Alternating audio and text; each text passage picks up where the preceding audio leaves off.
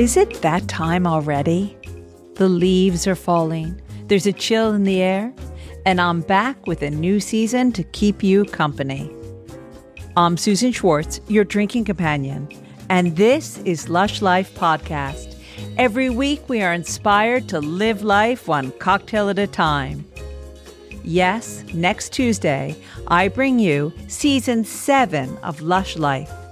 This season, it's more of the same. Great conversations, great cocktails, plus a few bar suggestions from around the world and some bar news added in for good measure. We'll be delving into Asian rice wine and spirits, Edwardian vodka, American whiskey, and that's just the beginning. Just to note that I've set up a new Patreon account. So if you love Lush Life, please consider supporting us.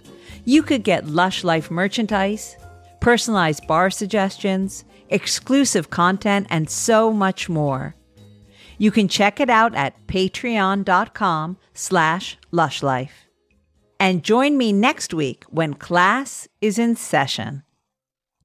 I can't leave you without a pre-season cocktail of the week, or, as I call it, my pre-tail. Since this time of year is all about apples, this is one of my favorite autumn cocktails. It's the Avalon Autumn Old Fashioned. Pour all of the following ingredients into a mixing glass. 50 ml of Avalon Calvados, 10 ml of Amontillado Sherry, 50 ml of maple syrup, and 1 large bar spoon of fig jam. First, stir to dissolve the jam about 10 to 15 seconds. Then add ice and stir, stir, stir. Then double strain into a rocks glass with ice filled to the top. Then garnish with a slice of fig or apple, or fig and apple. You'll find this recipe plus all the cocktails of the week at alushlifemanual.com, where you'll find all the ingredients in our shop.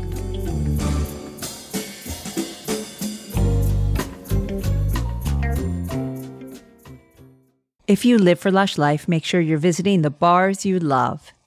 Theme music for Lush Life is by Steven Shapiro and used with permission. And Lush Life is always and will be forever produced by Evo Terra and Simpler Media Productions. Which leaves me to say the wise words of Oscar Wilde, all things in moderation, including moderation, and always drink responsibly. Next week, we have the first of a two-parter about Asian rice wine and spirits. Until that time, bottoms up.